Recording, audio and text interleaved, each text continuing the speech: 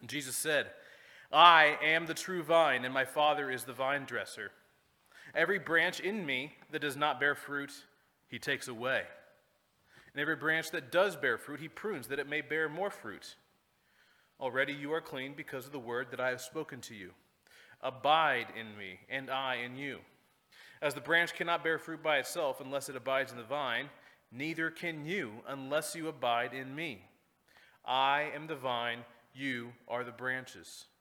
Whoever abides in me and I in him, he it is that bears much fruit. For apart from me, you can do nothing.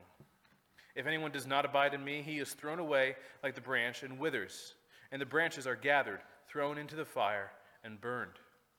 If you abide in me and my words abide in you, ask whatever you wish and it will be done for you. By this my Father is glorified, that you bear much fruit and so prove to be my disciples. God, we pray that you would bless these words as they come to our ears, as they come to our hearts. We thank you for the life that is promised in Jesus the vine. We pray that you would help us to consider where we as branches stand in relationship to the vine. I pray this in Jesus' name, amen. Please be seated. For those of you with really sharp memories and you take good notes, some of this, what you're going to hear today, is going to sound a tad familiar. Back when we were going through the parables of Jesus, about 4 years ago, I did a few-month series on the parables of Jesus. This is not a parable, this is a metaphor, but I thought this would be important to cover in that series. And we'll get into that in just a little bit. But there's going to be some overlap, some of it modified, some of it a little bit different than the way I approached it a few years ago. But nevertheless, God's word is going to speak in a very powerful way today from a very rich, very precious passage. I don't know if you've ever gone through a season of life, maybe you're in this right now, where you haven't gotten a whole lot of sleep and you were real tired. And what normally happens when you get maybe 3 or 4 hours sleep a night, or you go a day or two, maybe 3, without any sleep? What usually happens? You get cranky, don't you? You probably get in a bad mood, and all you think about is sleep. And why is that?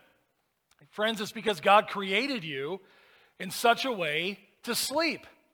Not in church, but when you're supposed to get rest. That's how God created you, to rest, to get sleep. What about this?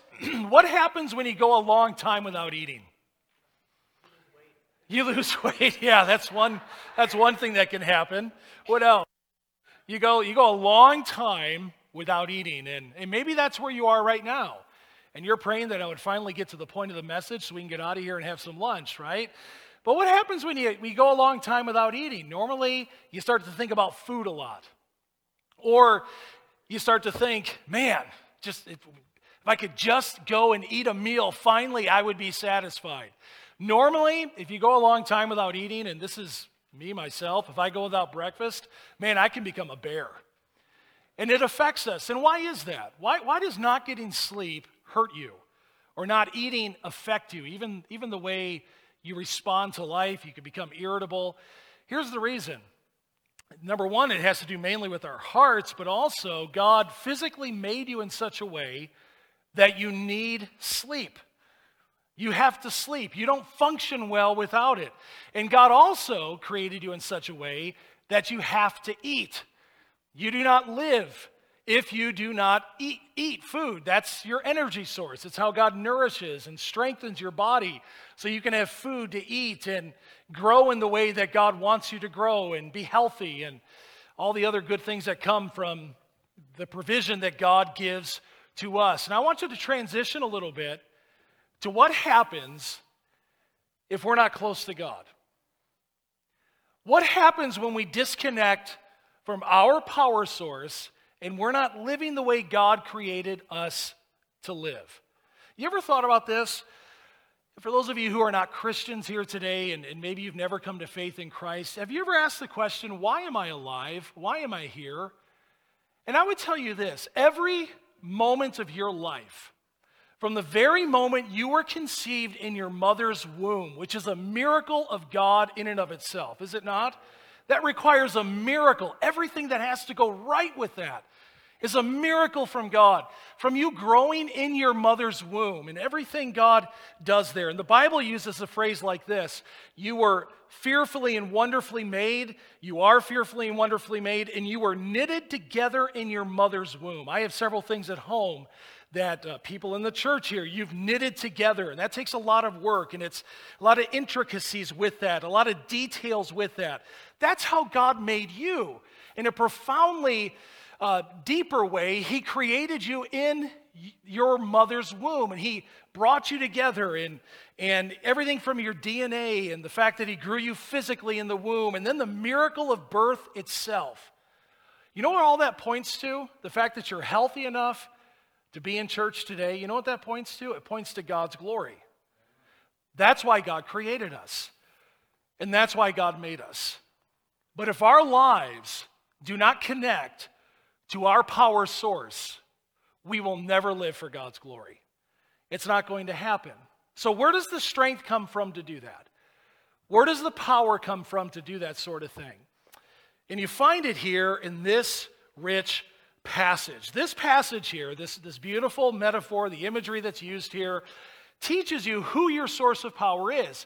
And not only that, how you can connect to him and how you stay connected to him. It's kind of like when you walk through an airport, you find people walking quickly. In one area of the airport, you always find full, besides the eating area and the bathroom, you normally find the power station full of people, and everyone's looking to devices, and they want to make sure that their cell phone never runs out of energy. They need to connect to their power source. But for us as Christians, who is that source? Who do we go to? And this passage points you to who your source is. So think of it for a moment. All the incredible blessings we enjoy as believers, the joy of knowing Christ, the joy of enjoying God's love, knowing we're created by him, knowing we're created to bring glory to him, knowing his presence never leaves us. All of these wonderful blessings are only possible if you abide in him. And the passage we're looking at today is not a parable, because a parable is a story with a separate interpretation. I taught on that a few years ago. A metaphor, which is what this passage is, provides its own interpretation. And that's what this passage will do for you today. 7 times in John's gospel, Jesus uses the phrase, I am. And he would use a human expression to convey the truth that he indeed is divine, that he is God. So he would say, I am the living waters, I am the good shepherd, I am the door, I am the way, the truth, and the life, I am the resurrection and the life. And he would use that so we could understand from our perspective what he was trying to convey.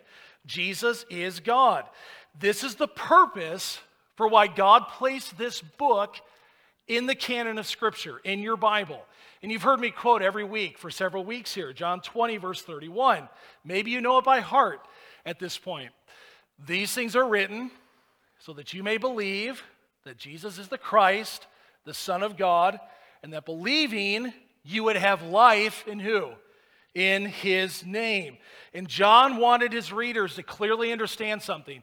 Jesus is God. He is the Messiah. He's the Son of God. He's the Word that became flesh. And that through him you can have eternal life, forgiveness of sins, new life. You can be born again. You can understand what it means to really have peace and joy and contentment, and understand God's presence will never leave you. And the Holy Spirit lives inside of every true follower of the Lord Jesus Christ. And you can have comfort in a world that is very troubling.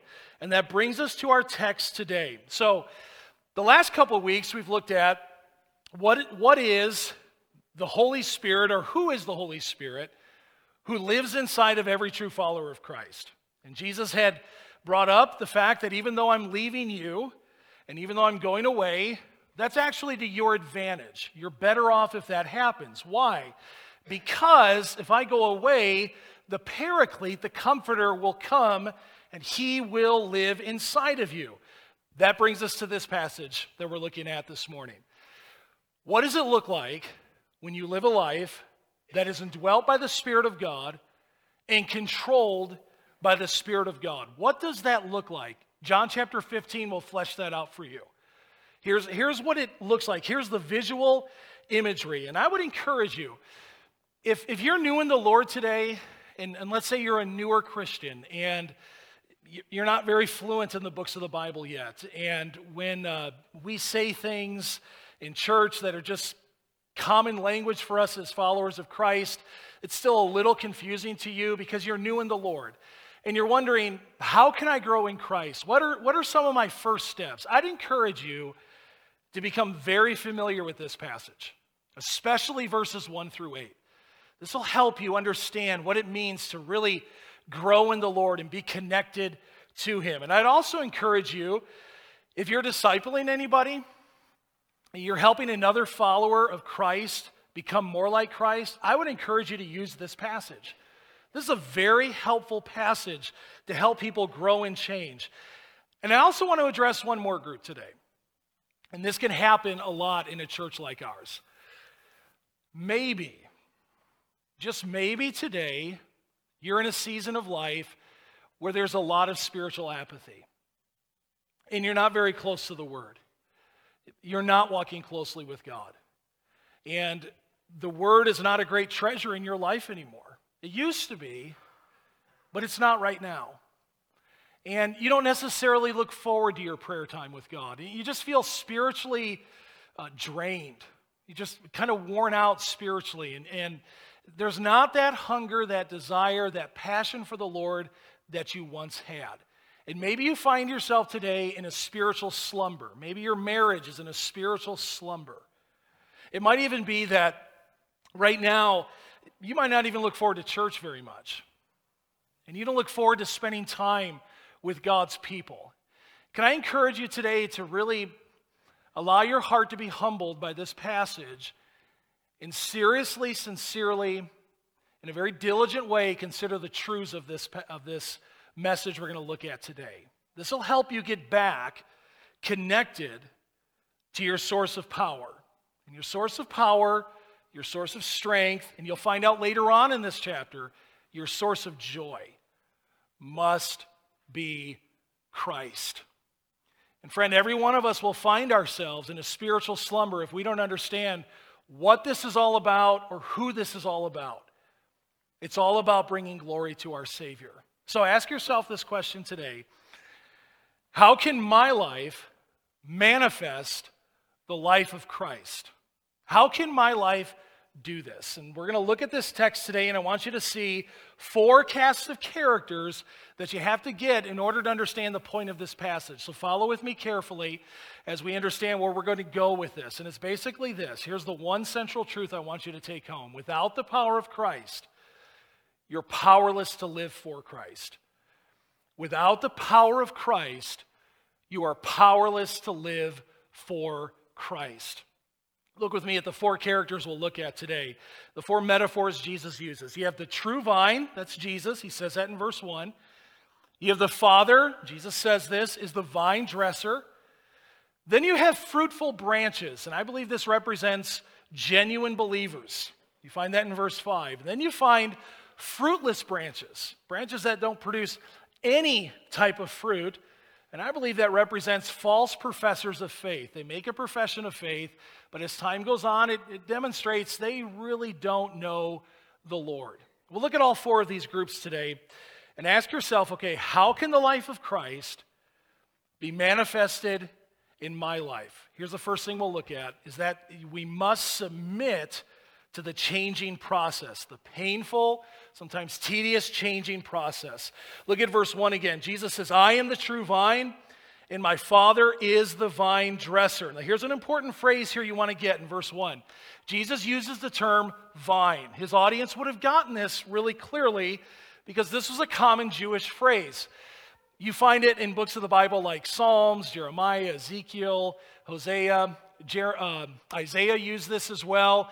But here's the kicker I want you to get with this. Every time the word vine is used in the Old Testament, it's used in a negative way. It's used in a way that Israel has failed. Israel has not lived up to what God wanted her to do. It makes a negative reference to Israel's rebellion. So Jesus wants his followers to know that Israel represented a shadow of who Jesus is. Jesus is not just a vine. Jesus is the true vine who always pleases the Father. Now jump down to verse 2, and here's an important phrase that Jesus uses, I count about 16 times in John's gospel alone. He says, every branch in me that does not bear fruit, he takes away. And every branch that does bear fruit, he prunes, that it may bear more fruit. Those words in me are important because what it conveys here is fellowship with the Lord Jesus Christ. It's fellowship with him. So you don't just know the Lord. Here's what you do as a Christian. And when you think of fellowship, let's not think of talking politics or sports or hobbies. That's social activity. When you think of fellowship, think of this. Think of that Greek word koinonia. Most of you know this. It means sharing life. You share life with one another. You share spiritual life with one another. And literally what he's trying to get across is sharing life with Jesus. Now, if any branch was to survive, if it was to grow, if it was to blossom, if it was to function the way that it was created to function, it had to be connected to the vine, and not just any vine, the true vine. And according to verse 1, church, who's the true vine? Jesus. And then you get to verse 2, the Father does two things. The first thing he does is this. Look, every branch in me that does not bear fruit, he takes away. Your translation might say this, cuts off. He cuts off that vine if it doesn't bear fruit. Now, here's what you find. And Jesus used the same imagery in the parable of the sower and the seed. It may show that it's growing for a little bit. It may show signs of life. It may show that it's genuine. But as time goes on, it shows that it's really fruitless. There's no fruit there at all. There's nothing genuine there. So what happens? He cuts it off. And I want to tell you this, as a church, we want to be really careful. And we've worked really hard at this. And we're not perfect at this by any stretch of the imagination. But one thing we try to do by God's grace is to make sure that people who join the church or come and get baptized are genuinely people who show fruit of being a follower of the Savior, meaning there's really a change that's happened in their life. We've examined that. We've looked at that. They can articulate the gospel. There's something that has changed in their life. Now, we've not been perfect about that. Do I think I've baptized people who, in the long run, showed fruit of probably not being regenerate? Sure, that's happened. That's not happened because we've sincerely tried to do that. That's happened simply because for a time in that person's life, it showed and it demonstrated that it seemed like they were a Christian at that time. But as time goes on and as fruit doesn't seem to appear, you find out that maybe they weren't truly connected to the true vine. Now, most people would say this, and I would agree with this. This wasn't the typical interpretation of this over the 20th century, but I really believe, based on what the text says, just take the text at face value. Most would say this is referring to false professors of faith. They never were truly, genuinely saved. They never were truly, genuinely regenerate. Now, why would I say that? Look at the text. Let the text speak for itself. It says they're cut off. They're taken away. And friend, I hope you understand this. A true believer, a true follower of Jesus Christ can never fall from grace. They can never stop being God's child. They will always be his. The other reason is this, and here's what I think is the kicker, the slam dunk. They're fruitless. There's no fruit in their lives. And I believe this with all my heart, and I believe Scripture teaches this. And friend, you've heard me say this over and over again because I believe it's the fruit of a life that is truly regenerate and born again and raised to walk in newness of life. A truly forgiven Christian will be a fruitful Christian. There's going to be fruit in their lives. It doesn't all grow at the same pace, but friend, it is going to grow. There's going to be fruit there. I like the way D.A. Carson writes about this. He says, the transparent purpose of this verse is to insist that there are no true Christians without some measure of fruit. Fruitfulness, and I like the way he words this, is an infallible mark of true Christianity. And here's what the Father does with these branches. Look again at verse 3, if you would. Or verse 2, rather. He takes away, and every branch that does bear fruit, he prunes. Why? That it may bear more fruit. So here's what he does. He prunes these branches, not because he's hateful, not because he's angry or mad, or because he's unkind to his children. He does this so they bear more fruit. Now, what does this word prune mean? It's katharizo in the Greek, and it simply means this. It means to purify, to cleanse, to make more pure. And this is what God does to these branches. And what it is the idea is that it removes anything that's detrimental, anything that gets in the way, any type of impurity. Years ago, we were first married. I worked in a metal foundry. And you would put all these materials, all these different elements inside the furnace, and what would rise to the top as these things would melt? The dross, and you'd get the impurities out. And this is what God does in our lives. He gets the dross out of our lives. He gets the impurities out of our lives. And why does he do this? So, look at verse 2. We would bear more fruit. Now, here's the question you want to wrestle with. Okay, so God's pruning me, God's growing me. How does he do this? Verse 3 gives you the answer. Look at verse 3 if you would. Already you are clean because of, get this here, the word that I have spoken to you. How does God do this? He does it through the logos, the Greek word here, through the word. Jesus' word is the life that gives the branches the ability to live and to grow and to be fruitful. You can't get away from the word. You have to have the word. In verse 2, you find the process, okay? In verse 3, the cleansing is a position. You are, look at verse 3, you're clean. And how did that happen? It's through the word that I spoke to you.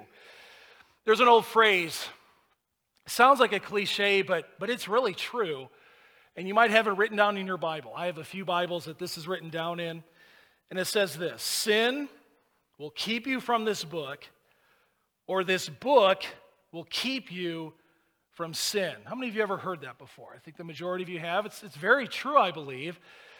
And when you think of a passage like this, I want you to consider this. Yes, the blood of Jesus washes you pure from all of your sins. 1 John 1:7 is a great reference for that. The blood of Jesus cleanses us from all unrighteousness. But it's the Word of God that keeps you clean from sin.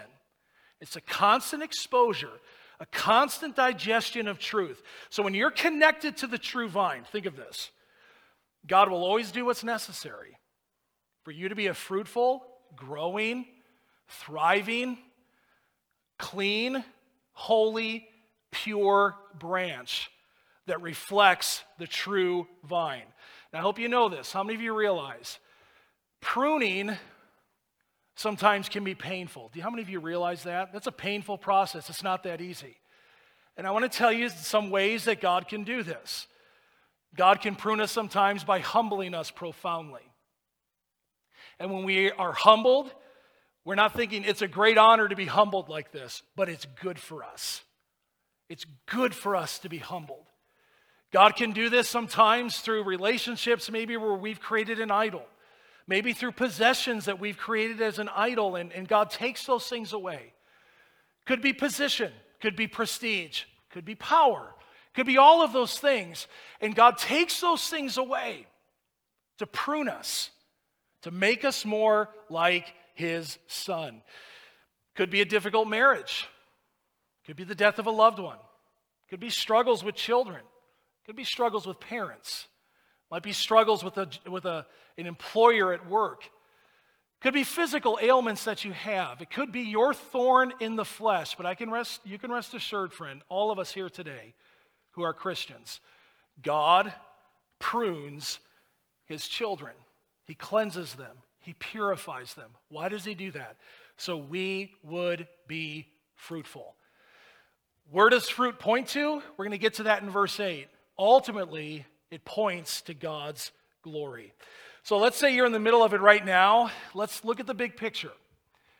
God is going to complete this. God is going to bring everything to completion one day, and that might even be today. Jesus Christ could come back for his church today. That might happen, and we have to be confident and convinced that he who began a good work in us, he will bring it to completion. Let's read this together as brothers and sisters in Christ together. And I am sure of this, that he who began a good work in you will bring it to completion at the day of Christ. Let's read together Philippians 2, verse 13. For it is God who works in you, both to will and to work for his good pleasure. Expect this to happen. The closer you get to God, and this is why I'm convinced a lot of people avoid a closeness and intimacy with God. The closer you get to God, you can expect this, the more he's going to cut out detrimental and wasteful things in your life. Things that are hurting you spiritually. Things that are an entanglement. Hebrews 12:1 calls them a weight or a measure. God's going to cut those things off. He'll cut out anything that's hindering the process for you to grow and change to the image of Christ. It's happened to me on several occasions where I go to the airport and I go to check in and my luggage is too heavy. Has that ever happened to you before? Your luggage is too heavy. And so what they say is you can change it up a little bit and you could put some in the other suitcase and it might work then. What do you think I do at that moment? You think I say, you know what? It's not working. I'm done. I bought the tickets. I'm leaving. I'm going home. I don't care. I'm not going to do that. Why would I not do that? That'd be a waste of money. You spend good money on tickets. You want to make sure you get on that plane. So what do?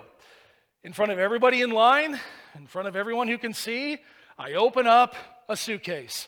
And I start taking things and I move them into another suitcase so I can get to my destination. But in order to get there, I got to change some things around. And friend, this is what God is doing in our lives. God is taking off the entanglements, the dross, the weight of sin, and he's pruning you. He prunes. He purifies his people. And God is going to cut out things like sinful habits, sinful ways of speech, sinful patterns. Maybe even today you're thinking of a sinful relationship. It's not pleasing to God. It's going places you know God doesn't want you to go. Maybe even sinful friendships. Things that you know are just a weight and a measure. And relationships with the lost will start to change. They'll go from wanting to fit in to wanting to reach them with the good news of the gospel of Jesus Christ. It's the pruning process. And here's what God wants to do. He wants us to submit to this process because it's good. And God is faithful. And he does this not because he hates us, and dead sure not because he's against you. God does this because he loves us. Amen, friends? He loves us. Let's submit to that process. The second thing, if you want the life of Jesus to be manifested in your life, is to abide in Christ. Look with me at verse 4, if you would. And Jesus says, abide in me, and I in you, as the branch cannot bear fruit by itself unless it abides in the vine. Neither can you unless you abide in me. Let's pause here because you have to understand something. The Christian life is more than just believing a historical message. It's more than that. It's more than just saying, I believe in a creed or I believe in a doctrinal statement. That's a big part, but it goes deeper. It also involves sharing life. We share life together, and God is actively involved right now in every circumstance you're facing. Everything you're going through in life, he's actively involved in making you more useful for his glory. And these verses now give you your responsibility in response to this. Now look at verse 3 again. Notice the word abide. What does this mean? How would you explain to another person what it means to abide in Christ? It's a biblical phrase. It's important. How would you explain that? What does it mean to abide in Christ? Well, that word abide literally means to remain. It means to remain in. It's a key word that John uses quite a bit. I think 27 times in his gospel and his epistles alone. And the idea here is this. The vine, who is Jesus, is your power source. And in order for the branches that grow out of that vine, in order for them to grow and produce fruit, which is what they were made to do, you expect an apple tree to grow apples, a peach tree to grow peaches. You expect Christians to bear fruit. So in order for that to happen, they have to be connected. They have to be connected to the power source. They must abide in Christ. So what does this mean? How do you abide in Christ? Let me share with you a couple helpful definitions that have helped me think through this a little bit more. How do we explain to another person, you must abide in Christ? And here's what this looks like. I want you to listen to the words of Sinclair Ferguson, helpful theologian, pastor, author, who explains this well. Abiding in Christ means allowing His Word to fill our minds, to direct our wills, to transform our affections. In other words, our relationship to Christ is intimately connected to what we do with our Bibles. So it means this: I give up my authority to the authority of His Word. So whatever I think about anything, I have to ask and I have to filter it through the ultimate authority. And that's not me. That is God's Word. So the authority is not, this is how I feel about something. That's not the authority. The authority is this. This is what God says about something. So it's not, here's how I feel and here's how I see it. This is what Scripture definitively says about this. We give up our glory for God's glory. From the moment we took our first breath, we've been chasing glory of our own, and what God does in our lives when He saves us, He transforms our affections, our desires, what we want. No longer is it glorify me, now we want to glorify Him. We give up our plans for His plans. We give up our life for His glory alone. Essentially, you can narrow it down to this. Not my will, share it with me, say it with me if you would, but thine be done. Not my will, not mine anymore, but yours be done. My will lead to catastrophe and disaster. God's will leads to glory. And where do you find God's will, friends? You find it in His Word. Here's another helpful definition of this. Ray Stedman writes this: when our Lord says, abide in me, He is talking about the will, about our choices, the decisions we make. And we must desire to do things which expose ourselves to Him and keep ourselves in contact with Him. This is what it means to abide in Him. Now look at the text again and ask yourself this question. Who is the one group that abides in Christ? It's those who are connected to the vine. It's those branches who are connected to Him. Now look at verse 5. And Jesus will remind them as to who the power source is. Familiar verse, I hope you know it well. I am the vine, you are the branches. Whoever abides in me and I in him, he it is that bears much fruit. For apart from me, you can do how much, friends? Nothing. Jesus reminds them, since He is the vine and they are the branches, everyone who is truly connected to Him will bear fruit. But how? Only by His power. Only by the power that He supplies. And these branches are not just to produce fruit. They're to produce much fruit. Well, what fruit would that be? Well, think of the immediate context of this. Jesus in the upper room, the night before He would be crucified on the cross. He's about to be arrested, falsely accused, blasphemed, spit upon, and die a torturous, cruel death. But yet in the midst of that, He's teaching about things like serving one another, loving one another. Don't let your hearts be troubled. Don't be scared. Don't be afraid. Don't be fearful. I'm giving to you peace, and I'm giving to you joy in a troubled world. Later on, He would teach them how to pray a little bit more specifically, and then how we, as brothers and sisters in Christ, can live together in unity and not in division. He gets into that in His high priestly prayer. And if you look at verse 6 here, jump down. If anyone does not abide in me, here's where you understand here.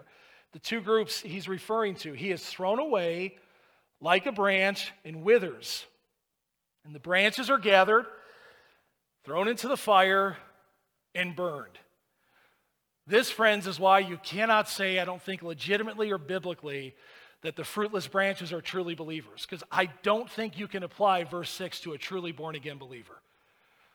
We are saved from God's wrath. We are saved from God's judgment because that was poured out upon Christ at the cross. And now he reiterates the truth again in verse 7. Look at verse 7 if you would. If you abide in me, and my words abide in you, ask whatever you wish, and it will be done for you. So the idea of this verse is this. It's not God will give you every selfish desire that you have, because we all have selfish desires. There are some things I could think of right now in my mind, selfishly, that I would love for God to give to me. Selfishly. But they wouldn't necessarily be in line with God's desires. So he says this, if your desires line up with God's desires, and they're not selfish, and they're not sinful, but they line up with the name of Christ, you can ask whatever you wish. Why? Because then what you're asking for actually pleases God. Can you think of all the times you've prayed in life? Has there ever been at least one, maybe two times where you've prayed for something selfishly? Has that ever happened before? And you look back, and as you've grown in the Lord and you become more like Christ, you realize it's really a good thing that didn't happen in my life. Maybe you prayed for revenge. Maybe you prayed you could get something back at somebody for, and you think, I want to take matters into my own hands. I want to get back at them. And you think, boy, I sure am glad God didn't answer that prayer. I sure am glad God didn't give me what I wanted. I want you to think of like a Psalm 37 verse 4, delight yourself in the Lord, and he will give you the desires of your heart. So whatever you wish is not when you wish upon a star. It's nothing like that, friends. Instead, it's Christ-like. It's in line with the name of Christ. So, how can I know what to pray for? How do I know what's right? How do I know what pleases God? How do I know what kind of prayers God is delighted to answer? You find that in his word. You look in the word. The more time you spend in the word, the more time you expose yourself to the truth of Scripture, the more your desires will be aligned with God's desires. That is why you're going to hear this drumbeat over and over again here at Calvary, that you got to be close to the Word. J.C. Ryle wrote this well many years ago, nearly a couple hundred years ago now. By reading the Bible, we learn what to believe, what to be, what to do, how to live with comfort, how to die in peace. Happy is the man who possesses a Bible. You believe that? Are you happy you have the Bible? Happier still is the one who reads it. Happiest of all is he who not only reads it, but obeys it and makes it the rule of his faith and practice. Let's look at a couple passages that help us reflect on this. Let's read together 2 Timothy 3, verses 14 through 15. But as for you, continue in what you have learned and firmly believed, knowing from whom you learned it, and how from childhood you've been acquainted with the sacred writings, which are able to make you wise for salvation through faith in Christ Jesus. Romans 15, verse 4. Let's read this together. For whatever was written in former days was written for our instruction, that through endurance and through the encouragement of the Scriptures we might have hope. Colossians 3:16 talks about letting this word dwell in you richly. Together as a church, let the word of Christ dwell in you richly, teaching and admonishing one another in all wisdom, singing psalms and hymns and spiritual songs with thankfulness in your hearts to God. And friends, not being closely connected to the Bible is like a human being who goes a long time without sleep or without food, or a smartphone that's not connected to their power source. What's going to happen is it eventually dies. It lacks the power, it lacks the strength to do what it was created to do. Friend, you breathe today, you have blood running through your veins, you're alive today to bring glory to God. That's why we live. And Sunday morning is not enough. Just as you wouldn't charge your smartphone once a week, If you're really going to grow in Christ, you cannot just expose yourself to the Word once a week. It's got to be a daily intake. And fruitful Christians, they're forgiving people, they're loving people, they're gracious people. They're not known for grudges or bitterness or harboring hatred in their heart. Fruitful Christians who are generous and kind and growing in the fruit of the Spirit. Inevitably, what you're going to find in their life, it's not that the fact that they're superhuman or super Christian. You're going to find this: they're super close to the Word, more than likely. They're close to the Word. They have an intimate, close, precious relationship with the Word. Last thing we'll look at today: how do you manifest the life of Jesus in your life? And that is to live for His glory. Here's where this whole passage is going today. It's all going to this one climax. Look at verse 8 if you would. By this my Father is glorified, that you bear much fruit, and so prove to be my disciples. The word glorified, doxazo, and where we get our word doxology from, it means to exalt, to uplift, to praise. So when we say glorify God, we're saying praise God, uplift Him. So how is the Father glorified in our lives? It's when we, as His followers, the branches, bear much fruit. So it looks like this. When people see our lives, they will see flawed people.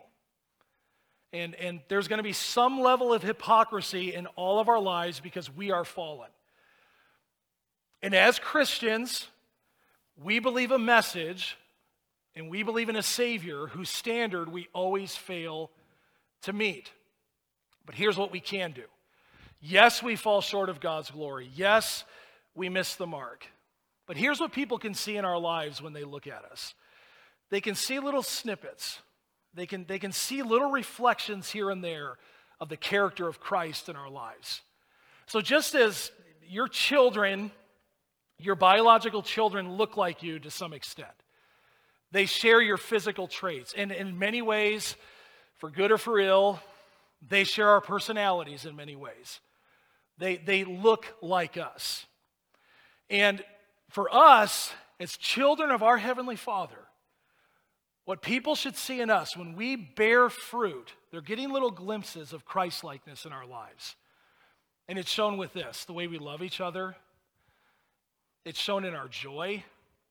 We live in such a grumpy world that's so unhappy. But you, Christian friends, and Jesus is going to get to this later on in the passage. In verse 11, these things I have spoken to you that you may have joy and that your joy might be full. When you're joyful, you're Christ-like. And it's not based on your circumstances. It's based on the Savior who you know. It's shown when we demonstrate forgiveness and hospitality. It's shown when we humbly confess, I was wrong here and I need to ask for forgiveness.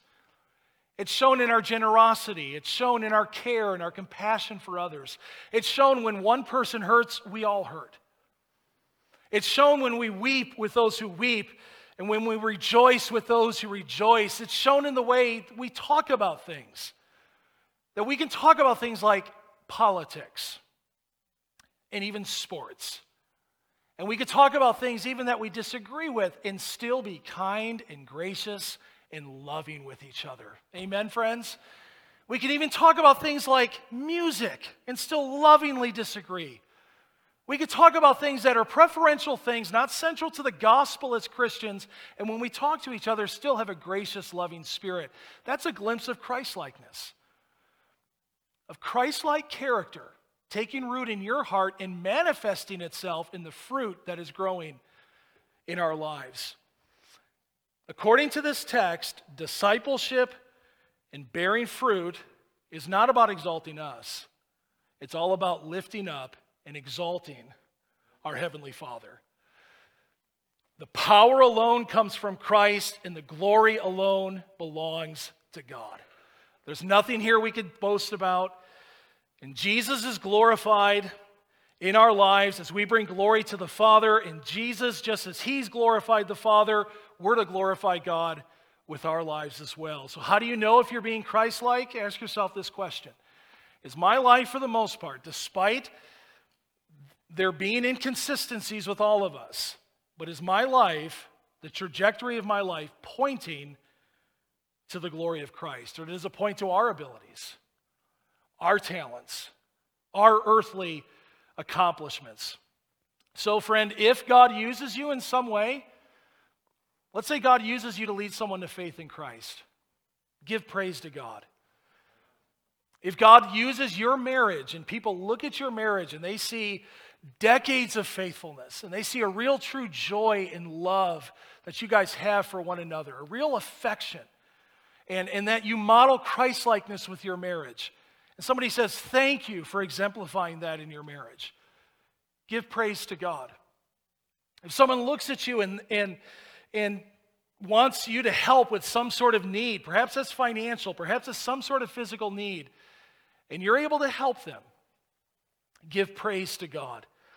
If God uses you to teach the Bible, to teach theology to others, to better understand the Bible, maybe even to give counsel to someone, friends, give praise to God. If God uses you to sing a song, to play a special, to encourage others in some way, and somebody tells you that was an encouragement to them, let's say it together, give praise to God. And just as your smartphone, if it's disconnected, is going to die and wither away, let's do a little heart check time here, and let's pause and just ask this question.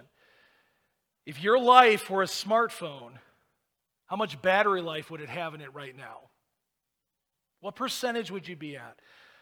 Because, friends, your vitality, your long-term service to the Lord, your perseverance, your strength, your fruitfulness, your power, it rests in the true vine. It rests in Christ. And we must, if we're going to be God's people, living the way God wants us to live, fulfilling His ultimate purpose for our lives, we must be connected to our power source. Because, friends, we as Christians, without the power of Christ, we're absolutely powerless to live for Christ. Write your struggle down today. Take that struggle to the Lord. Think of maybe a joyless heart today, a heart that's really not close to Him, or maybe a heart of discontentment. Take this to Him and realize He is the sufficient power to live in a way that brings glory to Him. Would you bow in prayer with me if you would? Let's come before Him, trusting in His character, trusting in who He is, and trusting in His power. Father, we come before You, believing what You say about Yourself in Your word. You are Father, Son, and Holy Spirit, and we are Your children, and You command us to be fruitful, and we confess when we try that in our own power, we produce bad fruit, self-centered fruit. And so I pray the fruit of our lives would reflect Christ-likeness, would reflect the character of our Savior and His great love for us. So, Father, help us, I pray, to remain close to You. For those today who may be in a spiritual slumber where the joy has left them, and there's not the closeness, there's not the intimacy with You, I pray that today they'd realize that can change right now. Give them, I pray, a heart of repentance, a heart of confession, Father, and to realize it is Your kindness, it is Your goodness that leads us to repentance. So, Father, I pray that You would find us faithful, growing, always abounding in You, knowing that our work is never in vain. And we pray this in Jesus' name. And all God's people said together, amen.